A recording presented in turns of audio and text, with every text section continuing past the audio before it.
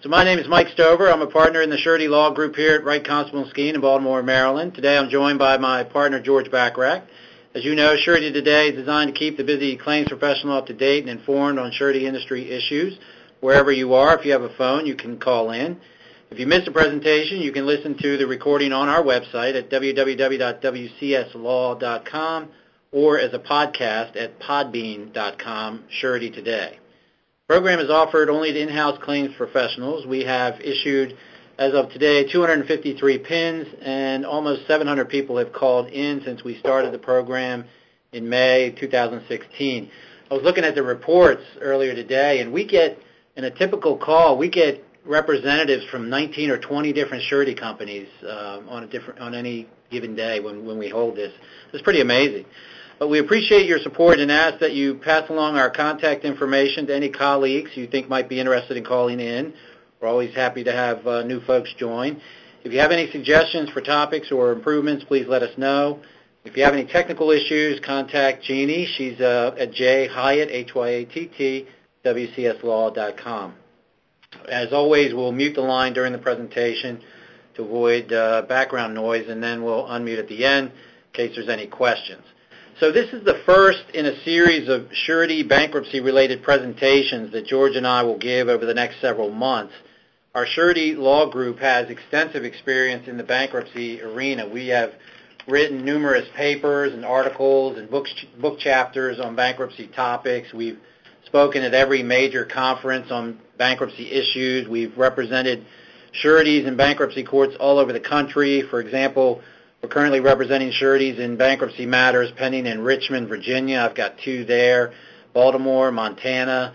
We're currently surety bankruptcy counsel for an international retailer in bankruptcy with over 100 bonds at issue and millions of dollars of collateral at stake.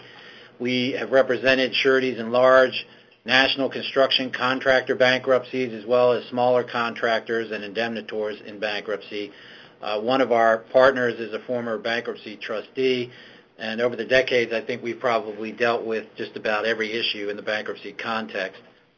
We've addressed over the course of the Surety Today programs, we've addressed bankruptcy issues on several occasions. I'll refer back September 2016. Jason and I discussed recent developments in bankruptcy discharge issues. In November 2016, Lou Kozlakowski and I discussed trust funds in bankruptcy. And December 2016, George and I discussed letters of credit, and we touched on bankruptcy issues then. So we've hit on bankruptcy sort of sporadically, and we thought that this would be a good time to kind of focus a little bit more in depth over the next few months. So the goals of this series are to provide a general bankruptcy concepts to the attendees, to provide the legal effect of those bankruptcy concepts on the surety and its rights and obligations, and then to provide practical approaches and solutions that a surety may consider when faced with its principal and or indemnitor bankruptcy cases. Today's presentation will focus on the automatic stay and property of the debtor's bankruptcy estate. So I'm going to get us started with a brief overview of the automatic stay, the who, what, where, when, and why, if you will, of the automatic stay. The automatic stay is set forth in the Bankruptcy Code at 11 U.S.C. Section 362. Once a petition for bankruptcy is filed in any chapter of the bankruptcy, whether it's 7, 11, or 13, the automatic stay comes into effect. As its name suggests, the stay arises automatically and is immediately, by operation of law, in effect. There's no order of the court or issuance of a notice that's required to bring it into existence. So who does the automatic stay apply to? The automatic stay is applicable to all entities and persons.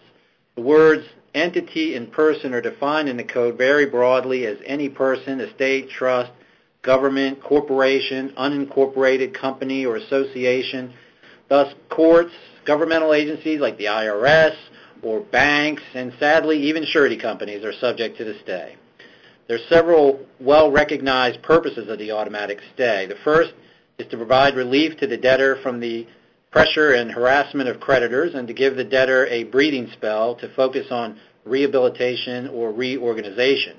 The stay also protects property that may be necessary for reorganizing and providing a fresh start. The stay is intended to promote one of the primary goals of the bankruptcy process, which is equality of distribution. It preserves the status quo and prevents the disorganized dismemberment of the debtor by creditors chaotically running all over the country to various courthouses to obtain independent relief to the detriment of other creditors and the debtor. So what does the automatic stay apply to? To accomplish the purposes of the bankruptcy process, the scope of the stay has intentionally been made very broad in the Code. It applies to the commencement or continuation of any judicial proceeding or other action or proceeding against the debtor that was or could have been commenced prior to the filing of the bankruptcy. The enforcement of a judgment or lien against the debtor or against the property of the debtor's bankruptcy estate that arose prior to the filing of the debtor's bankruptcy case, including any act to obtain possession of or control of the debtor's property. It applies to any attempt to create, perfect, or enforce any lien against the debtor's property, which includes the filing of a UCC financing statement, for example. The stay also applies to any act to enforce a set-off right against the debt owed to the debtor that arose before the bankruptcy case was filed. Regarding the scope of the automatic stay, it has been observed that the stay is extremely broad and applies to almost any type of formal or informal action taken against the debtor or the property of the estate. Now, the automatic stay, once it arises, remains in force until the property subject to the stay is no longer property of the estate or the earliest of one of the following. 1, the time the case is closed. 2, the time the case is dismissed. Or 3, the time the case is discharged or a discharge is granted or denied, rather. The stay may also be lifted by the bankruptcy court, and I'll talk about that a little later. There are exceptions to the automatic stay. The Code provides that the stay does not apply to criminal actions, paternity suits, domestic support, custody, divorce matters, domestic violence. Certain police powers are exempted, and other limited matters. The stay also may not apply if the debtor has recently filed a bankruptcy case under certain circumstances. The automatic stay does not generally apply to separate related entities of the debtor who are not in bankruptcy, such as directors, officers, affiliates, partners, etc. However, such entities could seek protection under Section 11 U.S.C. Section 105 under injunctive relief. Actions on claims that arose after the commencement of a case are not stayed. However, enforcement of any resulting judgment would typically be stayed. If the automatic stay is violated, such action is either void or voidable, depending on the nature of the violation. Further, under the Code, in the event of a willful violation of the stay, an individual may recover actual damages, costs, attorney's fees, and in appropriate circumstances, punitive damages. Moreover, a violation of the stay can be punished under the bankruptcy court's contempt powers, and a party can be sanctioned. The Fifth Circuit has held that standing to assert a claim for willful violation of the automatic stay is not limited to the debtor or the trustee and could be asserted by any creditors who have suffered damages because of a stay violation. So, George, I'll turn it over to you. One of the issues is that is treated in the that's been treated in the automatic stay is the concept of property of the estate. And because the concept of property of the debtor's bankruptcy estate is so prevalent in the context of what can or can't be done that could result in a surety's violation of the automatic stay, we will address that issue and that concept now. The first question is, what is the definition of property of the bankruptcy estate in the Code?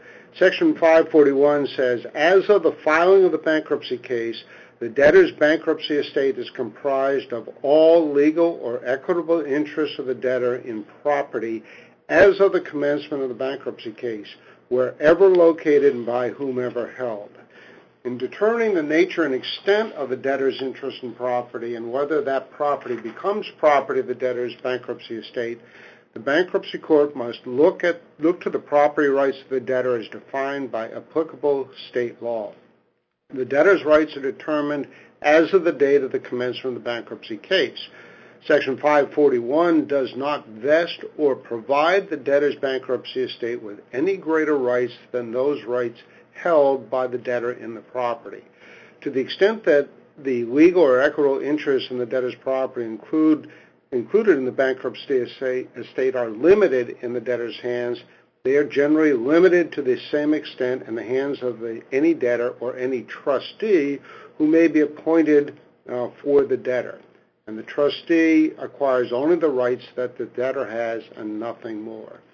For example, property in which the debtor holds only legal title and not an equitable interest becomes property of the estate only to the extent of the debtor's legal title to such property, but not to the extent of any equitable interest in such property that the debtor does not hold. The takeaway here is that the debtor's bankruptcy estate gets no better interest in property after the debtor's filing the bankruptcy case than the debtor had prior to the filing of the bankruptcy case. From the surety's perspective, we ask the question again, what is property of the bankruptcy estate? Here are some examples. All real property of the principal in which the surety may have an interest, such as a mortgage or a deed of trust. All personal property that the principal debtor may have of the principal debtor in which the surety may have a lien interest, such as a security agreement and UCC-1 financing statement, or the surety's possession of the property as collateral, such as cash. It encompasses all collateral of the principal debtor of any other kind held by the surety as a result of the execution of the indemnity agreement and the surety bonds, whether at the time of the execution of the surety bonds or later pursuant to a demand for collateral or police and funds demand under the indemnity agreement. And perhaps, and maybe probably, the bonded contract funds are property of the bankruptcy estate, and this is an issue that we'll discuss more in next month's Surety Today presentation. What may not be property of the debtor's estate? Letters of credit and letters of credit proceeds. The surety's performance and payment bonds are not property of the estate because the debtor has no claim or right to recovery under such bonds.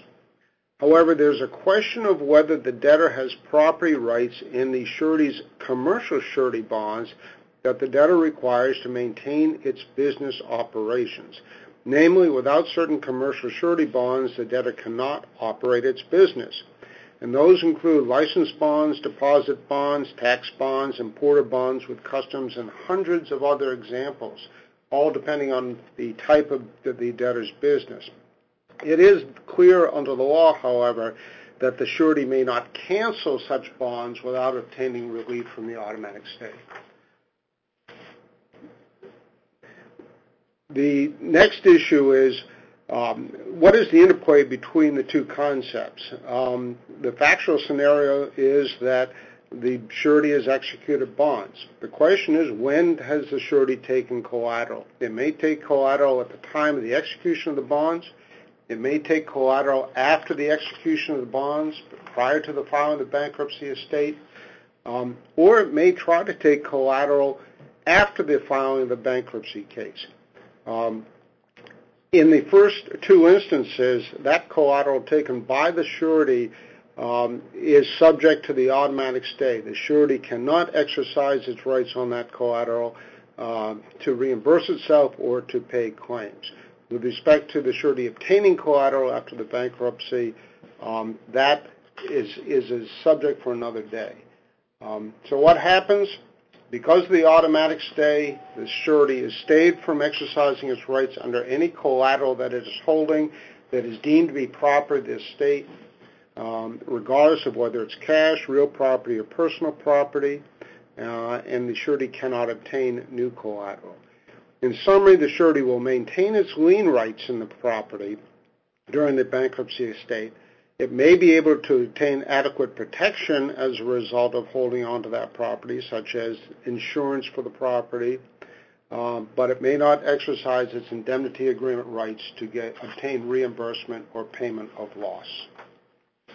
Okay, thanks, George. So, as George mentioned, there's one form of collateral that the surety can hold that is not considered to be property of the bankruptcy estate, namely letters of credit. Because letters of credit are not property of the bankruptcy estate, it is generally held that the automatic stay does not apply. Now, why is a letter of credit not subject to the automatic stay? The reason is because the letter of credit is an agreement between the surety and the bank to which the debtor is technically not a party. A letter of credit is the product of essentially three transactions. The first transaction relates to the principal and the surety in the issuance of bonds. The second transaction relates to the principal and the bank and the request for the issuance of the letter of credit by the principal from the bank. The third transaction is the bank issuing a letter of credit to the surety, with the surety as the beneficiary. The unique feature of a letter of credit that insulates it from being considered property of the estate is something referred to as the independence principle. The independence principle holds that each of the three transactions are deemed to be independent and separate from each other. The issuance of a letter of credit is held to be completely separate and independent from the underlying transaction between the principal and the surety. Thus, the bank that issues a letter of credit is pledging its own credit and its own assets to the surety, regardless of what transpires in the underlying transactions between the principal and the surety or between the bank and the principal. The bank is paying out of its own money, not the debtor's money. Because of the independence principle, the assets of the bankruptcy estate are deemed not to be involved. Thus, the automatic stay does not apply, and the surety is free to draw down a letter of credit, use the proceeds to reimburse itself, or pay claims without violating the automatic stay or seeking permission of the bankruptcy court. So George mentioned this also. What about surety bonds? Are they covered by the automatic stay? And as he noted, the answer is it depends. There are many cases holding that a bond posted by a surety to secure the obligation of a debtor is not property of the debtor's bankruptcy estate. As a result, because the bond is generally considered not to be property of the estate, the automatic stay does not apply to the surety or the bond in general. Thus, even when a principal on a bond is in bankruptcy, the obligee or a claimant may assert a claim against the bond or maintain a cause of action against the surety under the bond, and the surety is free to make payments under the bond, all without regard to the automatic stay. But surety bonds provide a good example of the complexity of the application of the automatic stay, because while a bond is not property of the estate and claims may be made against and paid from the bond, cancellation of the bond or renewal of a bond can be covered by the automatic stay, particularly with respect to commercial bonds, as George noted. Many times, commercial bonds, such as license bonds, are required for the commercial principal to remain in business. In these circumstances, many courts will find that the automatic stay applies to cancellations or renewal.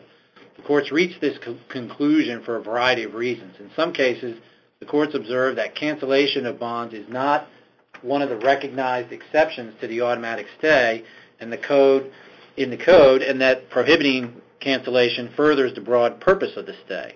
One court noted that while the surety may have the right to cancel its bond, bringing these kinds of contracts within the ambit of the automatic stay ensures that the legal question of whether a particular contract may be terminated will be decided in the proper forum after a full briefing by the parties, rather than by a non-debtor party acting unilaterally and perhaps erroneously.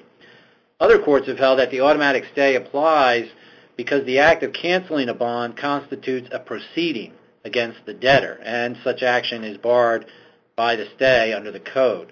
For example, in Ray Wegner Farms 49 Bankruptcy 440, the Bankruptcy Northern District of Iowa, 1985, the court addressing a grain dealer license bond stated, pursuant to Iowa code, the surety could not legally cancel the bond without giving 60 days notice by certified mail to the Iowa State Commerce Commission and the debtor.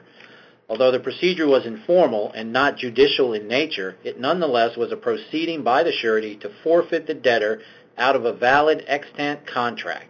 As such, the procedures initiated by the surety to terminate the debtor's interest in the contract was a proceeding against the debtor in contravention of Section 362A1 of the Code. The Wegner Farms Court also held that the debtor, as the principal under the bond, had a protected property interest in that bond. The court observed that the bonding agreement was a valid legal contract entered into by the surety and the principal, now the debtor, even though the payment obligation ran to the third parties doing business with the debtor as a grain dealer. The debtor's coverage under the bond was a contractual obligation bargained for by the debtor and for which it paid valuable consideration.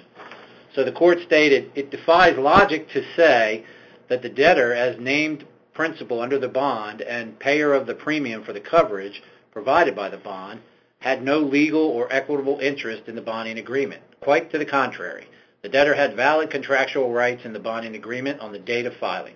Contractual rights constitute intangible property, which is included within the definition of property of the estate. Consequently, the surety's unilateral termination of the agreement post-petition was an attempt to obtain possession of property of the estate in contravention of Section 362A3. As the treatment of letters of credit and bonds demonstrates, if the action will have an impact on the debtor or the property of the estate, the automatic stay will likely apply. George? We're going to touch briefly on the bonded contract funds because they are definitely property. The question is whether they are property of the debtor's estate. There are arguments that the bonded contract funds are not property of the debtor's estate because the debtor may be in default under the bonded contract, whether it's in performance or payment of its subs and suppliers. And the argument is that the bonded contract funds have not been earned by the debtor and therefore not property of the debtor's estate. The bonded contract may also have been effectively terminated, and the debtor has no rights to payment. But there are also arguments that the bonded contract funds are property of the estate because the debtor may still be performing work and may cure any defaults that then make it entitled to the payment of bonded contract funds in the future. Furthermore, a portion of bonded contract funds may be for the debtor's own performance of the work and overhead and general administrative expenses, and not just the payment of the debtor's subs and suppliers. While the surety may have interest in the bonded contract funds of various kinds, trust fund interest, security interest, subrogation rights, the fact is that that doesn't necessarily answer the question of whether the bonded contract funds are property of the estate. The effect of the filing of the debtor's bankruptcy case on the respective rights of the debtor and the surety to the bonded contract funds will be addressed next month in our December 11 Surety Today presentation. We only mention the issues here because of the fact that they may be deemed property of the estate, and if they are property of the estate, the automatic stay may apply. Okay, thanks, George. So if the automatic stay does apply, or if you're not sure if the stay applies or not, but you're concerned about violating the stay, what can you do? The code at Section 362D provides the means and ability to obtain relief from the automatic stay. The code provides that on request of a party in interest, and after notice in a hearing, the court shall grant relief from the stay, such as by terminating, annulling, modifying, or conditioning the stay. Under Section 362D1, the stay may be lifted or modified for cause, including lack of adequate protection of an interest in property of a party. Under Section 362D2, the stay may be lifted or modified with respect to an act against property of the debtor's bankruptcy estate. If two conditions. If the debtor does not have any equity in such property and such property is not necessary to an effective reorganization. So the surety may move for relief from the stay to take control of a bonded project, for example, pursuant to its assignment rights or indemnity rights or statutory rights or subrogation rights. And under Section D1, the surety's primary argument is often that the principal is financially unable to complete the bonded projects. Most bankruptcies occur because the debtor has run out of cash, and without sufficient cash, the debtor will not be able to pay for labor, supplies, and materials. Many times projects have been front-loaded so that the cost to complete the project is greater than the remaining contract funds. Further, there could be delay costs or liquidated damages, all of which would make the completion bill that much greater.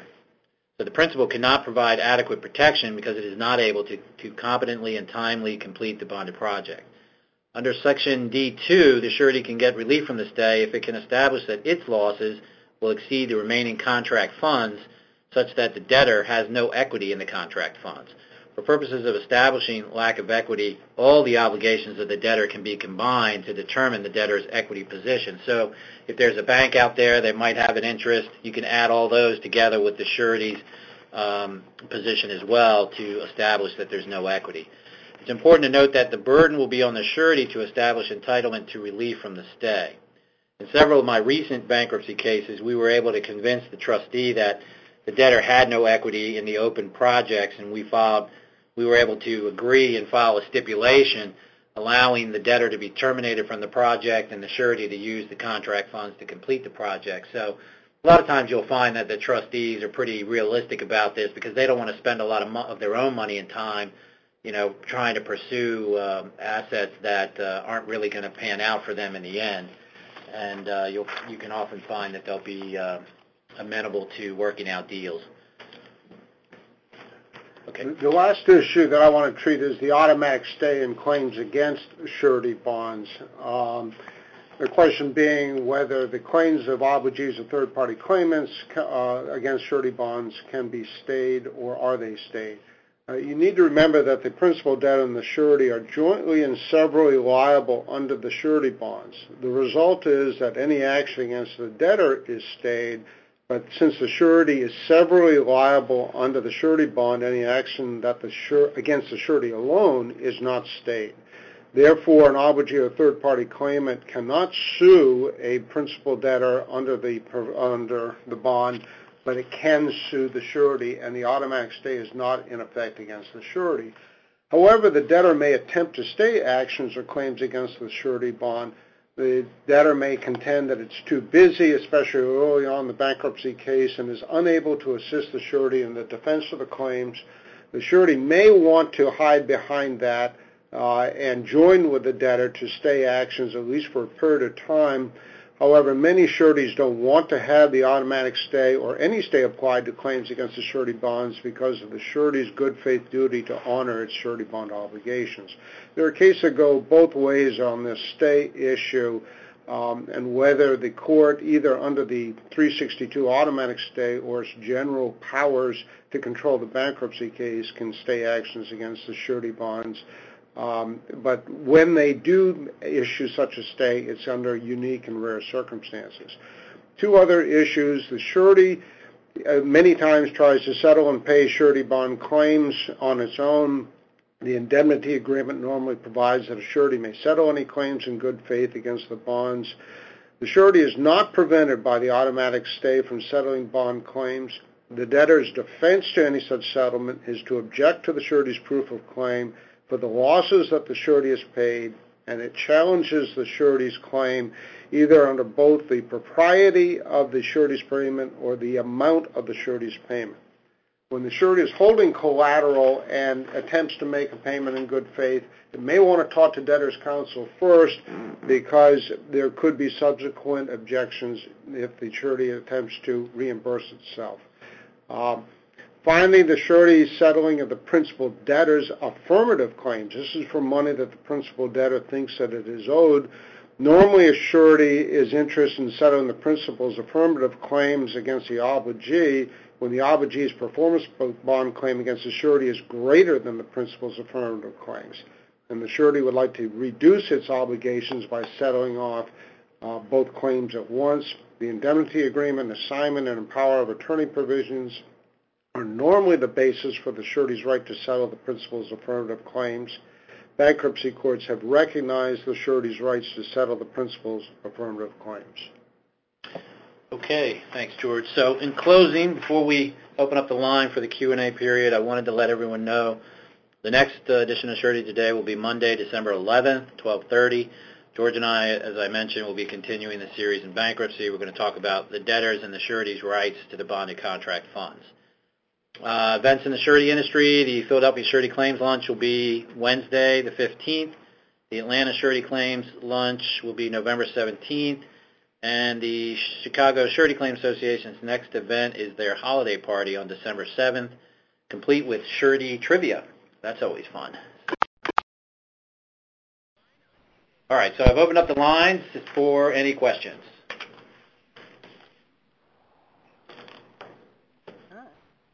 Anybody?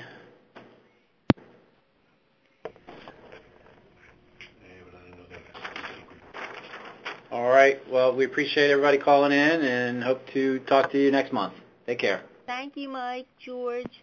Thank you. Thank you.